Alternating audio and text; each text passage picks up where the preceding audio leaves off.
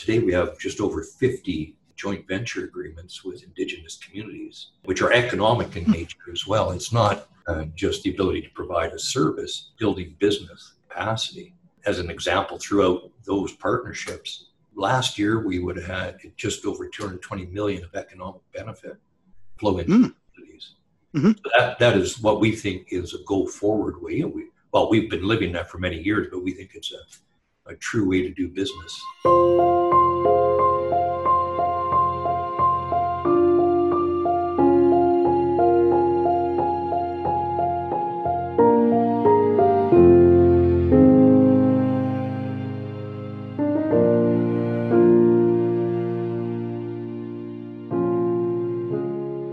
This is Flux Capacitor, a podcast about the future of electricity. I'm Francis Bradley of the Canadian Electricity Association. We feature discussions about the future of the business of electricity on this podcast, and what the future transformations will mean for electricity companies, regulators, society, and customers. Today's podcast is the third installment in a series of podcasts looking at the current challenges and future prospects of supplying electricity in Canada's north. Once again, this podcast was not recorded face-to-face, but using Zoom, and features my conversation with George Lidgett, the Executive Vice President and General Manager, Utilities for Canadian Utilities Limited, an ATCO company. In my conversation with George, we discuss the scope of ATCO's business in the North and internationally. We discuss engagement with Indigenous communities, the logistical challenges of getting supplies to remote communities. We talk electrification, the greening of the northern grids, and climate change. Like many previous podcasts, we close the conversation with some book recommendations. Here is my conversation with George, recorded late August 2020.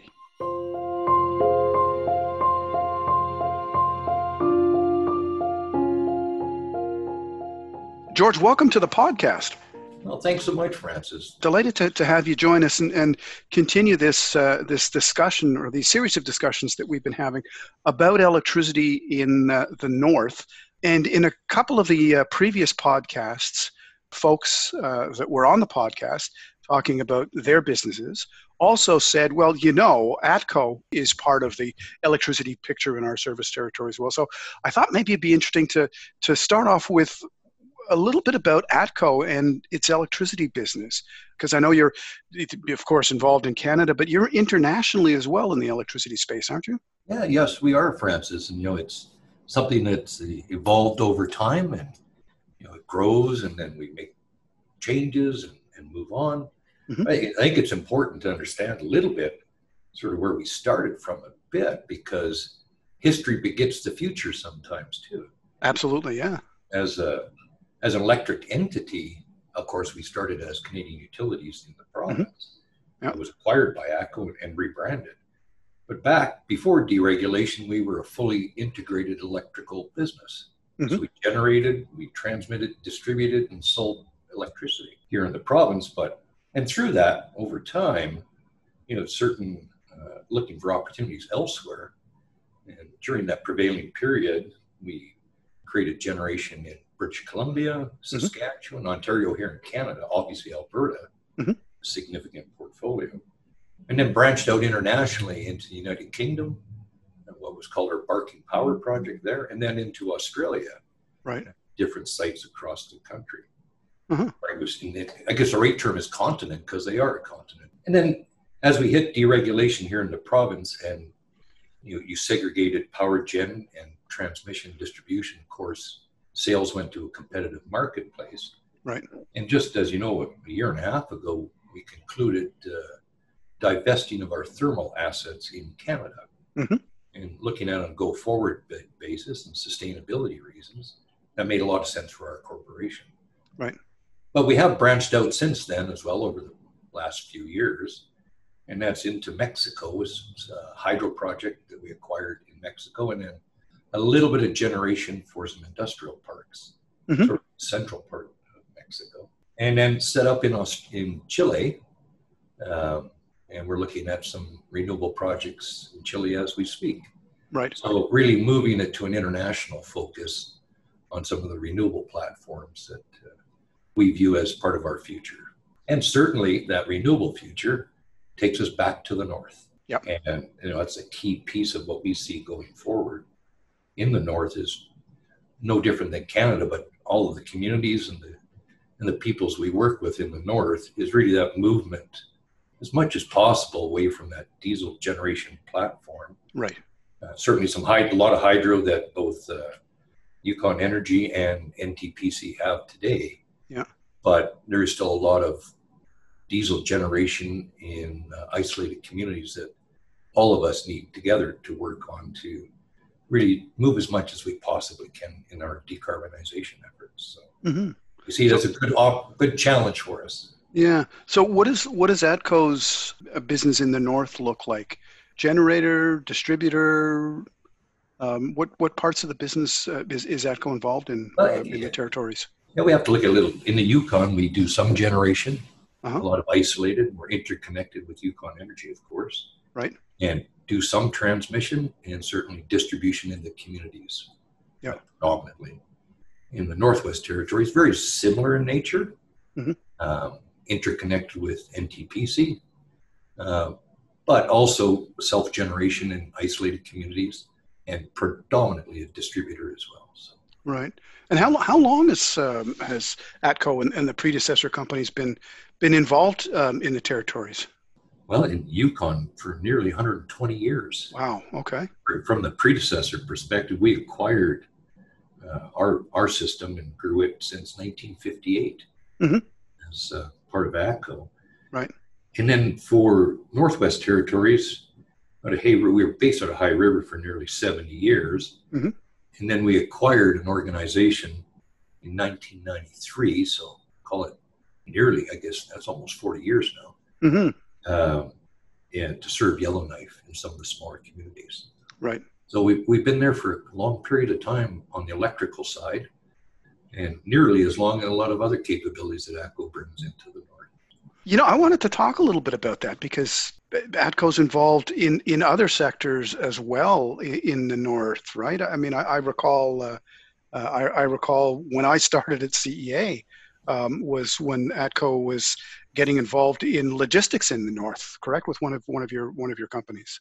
Yeah, actually, between our structures business, of course, we do provide a lot of camp solutions to various locations in the North, predominantly in the mining sector, but certainly also in the military sector, which is where a lot of our logistics business is through our ATCO Frontec company. Right. And that is definitely across the North. We still operate and maintain the the generation at all the Northwest Tel sites. So all of the cell service up north and phone system, that's underlined in a joint venture with a lot of the indigenous groups. Have been doing that for decades now. And of course, we had the North Warning System in a 50-50 joint venture with all of the indigenous groups across the North, right from the Northwest Territories all the way through down to Labrador. Right, and the North Warning System that's for national defense, right? That's correct. That's our joint system with the U.S. military.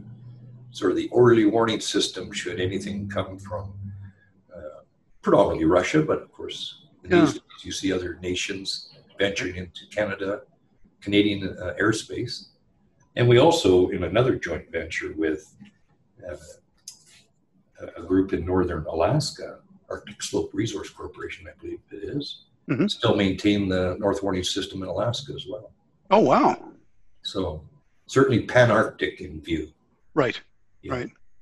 Hey, maybe talk a little bit about how you came to your role at ATCO.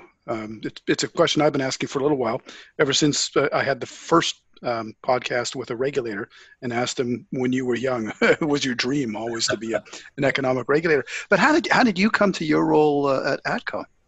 I'd say by pure luck, Francis. Yeah. When I've been here 35 years now, and if you go back in time, that meant we were in the middle of the National Energy Program.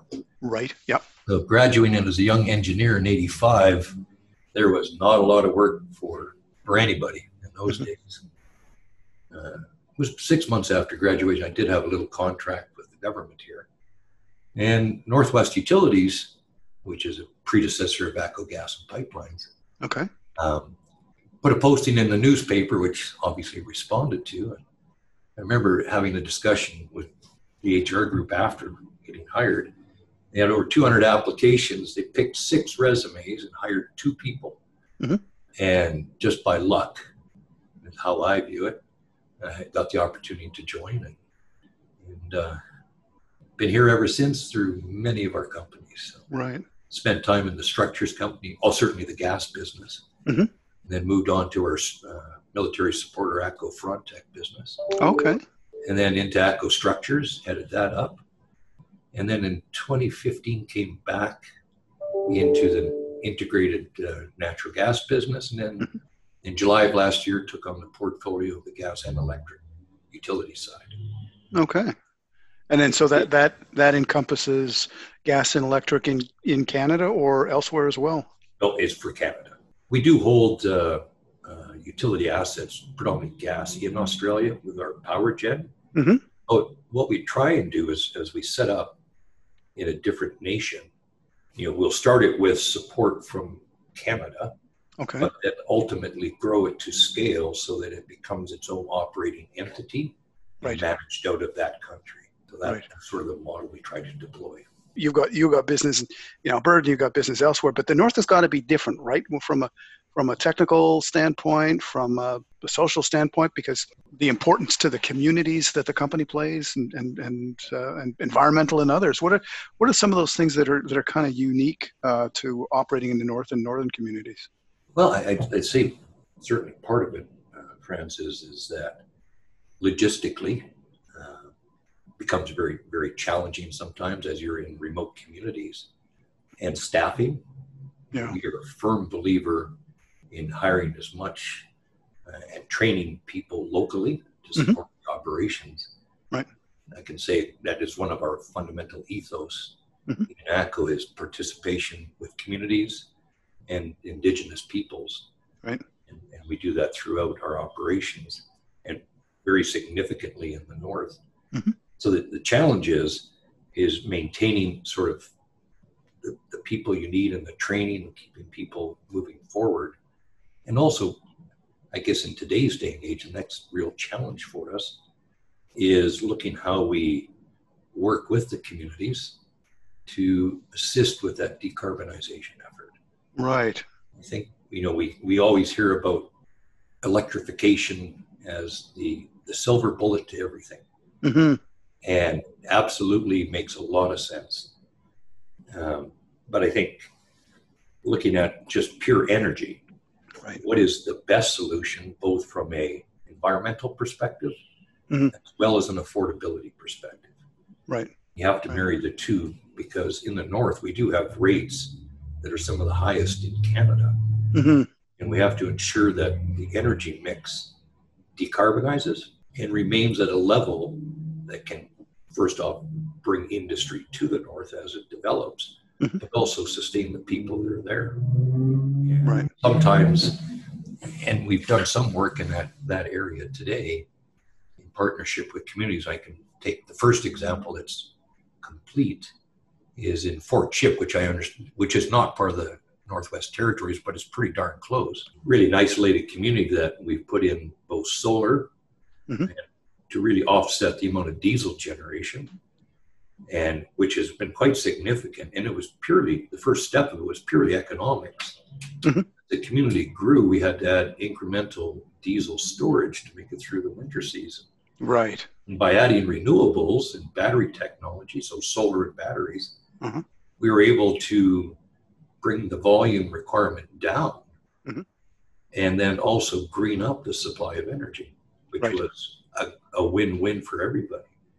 And we've started to move that and working with communities in Yukon at the moment, and then move into the Northwest Territories in helping them start moving that next step. And a lot of community-owned assets, which we'll help support and maintain as we go forward, help them. And it allows the community, and the Indigenous community especially, to participate in that. And that is absolutely crucial for us. Right. Across Canada, we have, today we have just over 50 joint venture agreements with Indigenous communities. Wow, 50. Which are economic in nature as well. It's not Mm-hmm. just the ability to provide a service, Right. building business and capacity. And as an example, throughout those partnerships, last year we would have had just over 220 million of economic benefit flow into communities. Mm-hmm. So that is what we think is a go forward way. And we've been living that for many years, but we think it's a true way to do business in our nation, and especially in the north. These greening projects that you're involved in, you're displacing diesel. Imagine that, in addition to the significant environmental benefits of that, it probably makes things a lot easier from a logistical standpoint as well. Because how are you getting diesel to these remote communities? What kind of a challenge is that every year? Oh, it's significant. So a lot of obviously trucking, ice roads. And if I use a Fort Chip example, we had to build an ice road from the northern end of Highway 63, right, which is the end of the oil sands, basically, into Fort Chip. So you can only ship when you've got an ice road. So it's only in the dead of winter that you're bringing the supply in. Yes. Yeah. Wow. And if you don't get it quite right, you're flying it in, which becomes very costly, as you know. Absolutely. So that's why it's so important that if you have a way to offset some of that requirement, it inherently brings cost structure down. Right. The end use consumer, and greens at the same time. As I said, there's no real silver bullet. It's going to take multiple technologies to get as much off diesel as we possibly can. And it's going to be more electrification, obviously, and using heat pumps for heat load. Right. Biofuels. There's been a lot of work done on biofuels across Canada, and we're certainly see the benefits of that now. So there's a lot of mixture of different tech. However, it's working together that's going to allow that to occur. Right. So if one organization says that they can do it all, I'd like to meet them. Right. So that and we've talked before about what that future would look like in the north. So it sounds like that future is going to be one with a wide range of different solutions working together. I truly believe so, Francis. Electrification, if it is just purely diesel generation, isn't the answer. There is across the north, there is large potential for hydro, but it's got to be done responsibly. Yeah. It has to be done with the communities in the area. Right. Otherwise, it just will not work. And it's got to provide for economic benefit, not just a royalty of some nature. It's got to include benefits to the local community and jobs that allows them to grow and prosper as well. And that's why we believe in the model of including communities and Indigenous people's participation economically in projects. Yeah. And I think we see more and more of that happening across our nation now. It's very good to see. It occurs to me, when you mention one of the ways that you get supplies into these communities is with ice roads. What are you seeing today, and what are you kind of anticipating in the future, the potential impacts of climate change on your operations? I mean, I'm sure there would be many, but I mean, the first thing that occurs to me is that season might be shorter for being able to get supplies to communities. We're seeing permafrost reductions. We're seeing lots of changes. What is that looking like today, and what is it looking like into the future? It is already happening to us. Yeah. I'll give you a couple of examples. In the Fort Chipewyan example, we had a very late start to winter in that part, and we had a very shortened season. And even as the ice road was built up, it was limited in carrying capacity. One truck carrying a certain volume, we ended up with 2 trucks because you couldn't run the super trains of diesel. Right. So we ended up with more trips to get the equivalent volume. And it was only, probably a third of the year was unlimited capacity and a shortened season. Hmm. And the mining companies see that today in the Northwest Territories. Right. Shortened season to move product in. Yeah. So as you think about this further, if you have shorter seasons and you can decrease the amount of fuel that you need to move in because of the move to alternatives, Hmm. you can see where you could actually meet your logistical requirements. Otherwise, as I said before, that means you are flying product in. Yeah. And it becomes cost prohibitive. Yeah. I was going to mention too, and in the north we have unique challenges outside of logistics. Hmm. As you know, it gets really cold. Yeah. And if you are totally reliant upon one source of energy, say like if you could electrify everything tomorrow, Hmm. and you had an outage, every residence and office structure and business needs a backup capability. Right. And we did experience that a little bit in Nuvik.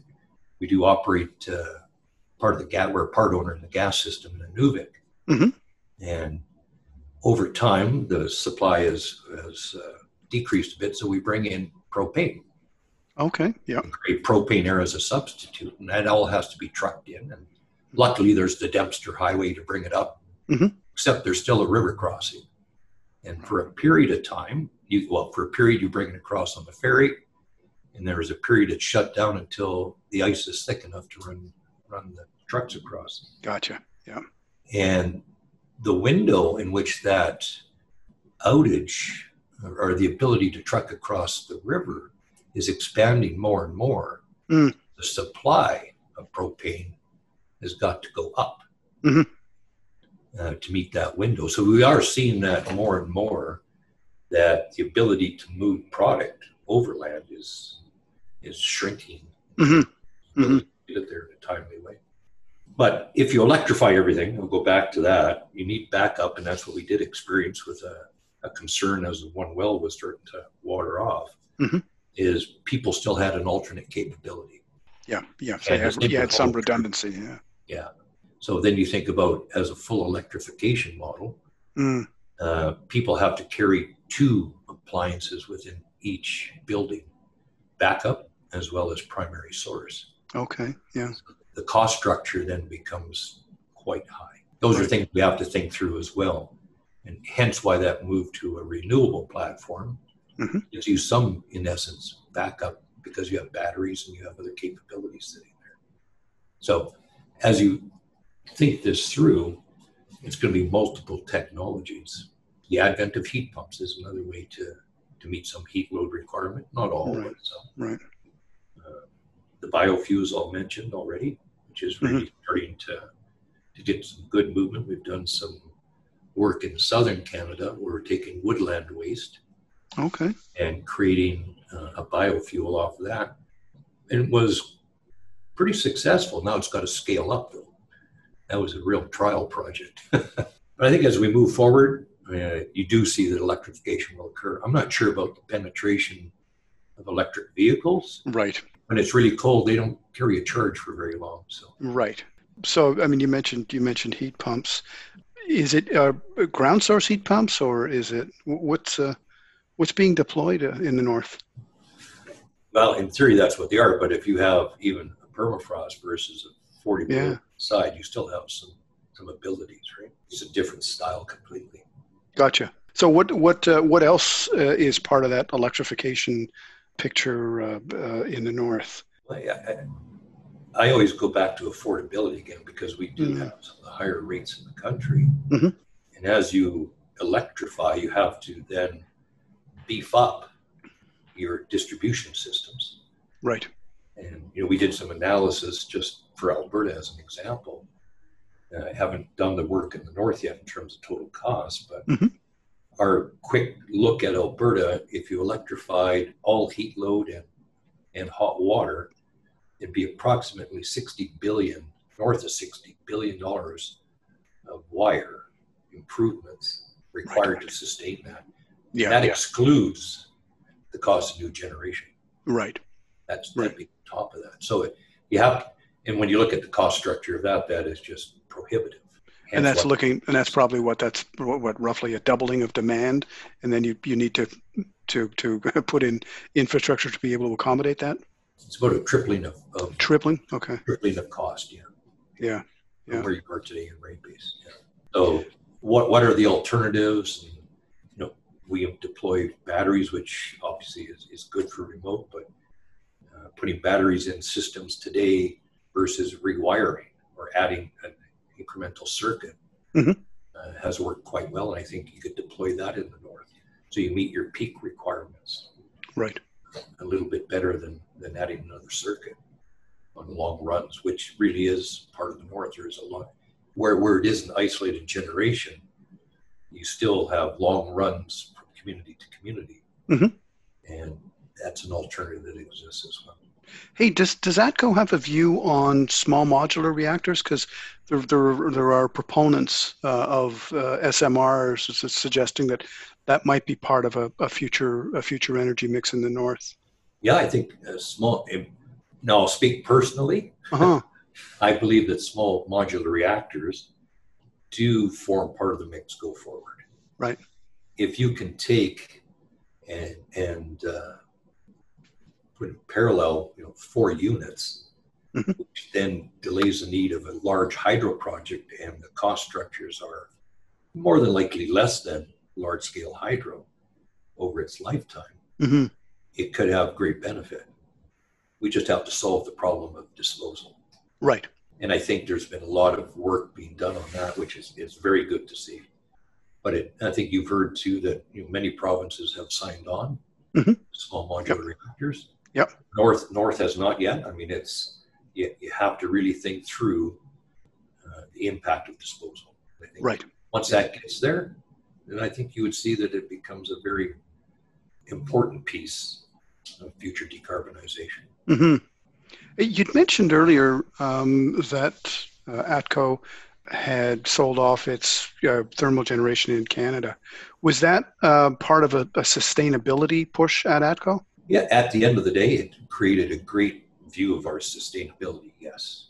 So what is the sort of sustainability future of ATCO look like? What is maybe, I don't know, what is the ATCO of 2050 look like from the sustainability perspective? Stay tuned. Many companies have come out and stated we will be carbon neutral or carbon negative by 2050. Yeah. And go on to say, but we don't know how we're going to get there. Right. Right. I think it's very important. We've made our commitments to meet reduction targets. But to come out, and I'm a firm believer that if you're going to come out and make a statement, you should certainly have a reasonable plan, albeit it's never perfect, to attain your goal. So I know we've done a lot of work, what was called utility of the future. So what the future could look like out to 2050. Right. What the scenarios could be in different climatic conditions. Of course, what availability you have for renewable energy today. For example, in Eastern Canada, significant amounts of hydro in Quebec, a lot of hydro in Manitoba to the point of significant surplus. Where you look at Alberta, BC's got a lot of hydro, I should say. Yep, sure. Ontario's got nuclear, but in other provinces, we're rich in other resources. So how do you decarbonize that? And so it's jurisdictional, but it's also climactic in nature. Right. As to how you respond to that. So one day we can have a good discussion all of that work, because it also went to affordability to the customer. Yeah. The total cost, depending upon where you are today, and to attain sort of a zero emissions level, what would that cost a consumer? And in some areas, it's not a cheap alternative. Which is the north again. Yes. Yeah. Well. Yeah. Absolutely. Yeah. It is the primary consideration in the north, but certainly a consideration in any jurisdiction, because your company serves customers as well directly in Alberta. Yeah, and if you look at what those places that are very rich in solar irradiation, Chile, Mexico, Australia, It's a pathway that would look different than Alberta. Yeah. Or Eastern Canada, or even Europe to that matter. So it will take a mix, as I've said a few times today, of sources of energy to meet our targets go forward. Right. Hey, George, one of the things that I ask everybody that joins the podcast is if there's a book that either you're reading or you've recently read that you would recommend to the listener. Yeah, I appreciate you giving me the heads up on that one, because I do like to read.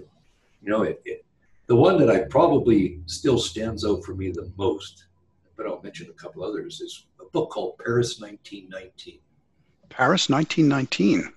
By Margaret Macmillan. And what it is a very well-written book on all of the peace talks post-World War I. Okay. And how it unfolded, and a lot of intrigue, but it is a nonfiction. And when you read through that, you can see how, as the world was divvied up by the winning forces on the Allied side, how it led to World War II. Mm-hmm. And as is important, still some of the geopolitical strife we have across the world today. Yeah, you know, how when you look at some of the colonial powers and the nations or the countries that they held under colonial structure, were then taken over by Allied forces as part of World War II, and boundaries in Europe were reset, boundaries in the Middle East were reset. Yeah. And part of what happened to Japan in that process, you then can put your mind around how it's led to many, many issues since that period of time. If you're interested, I'll send you I keep copies in my office, and I give them to some of our young executives. And the reason I do that is Mr. Southern gave me my first copy of that book. Oh, wow. Okay. And he was very, very, read a lot in terms of world history.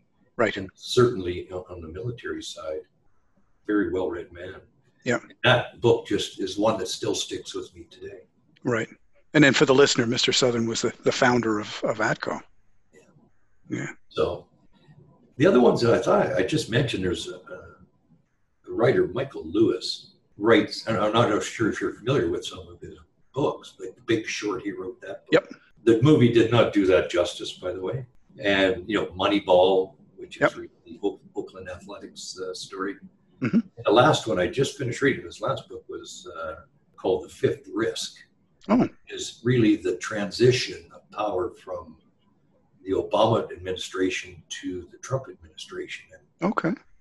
I found it quite interesting, because it doesn't just paint the picture of transition, but some of the agencies have done historically within the U.S. government. So I found it quite a good read.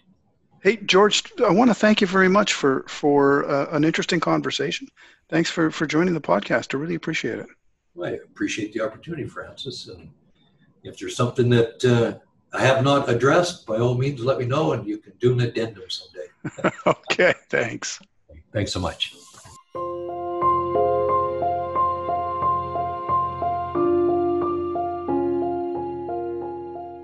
We hope you enjoyed this episode of Flux Capacitor and invite you to tune in for future discussions and podcasts. As always, we invite you to continue the electricity conversation on our Facebook page, on Twitter, and at electricity.ca.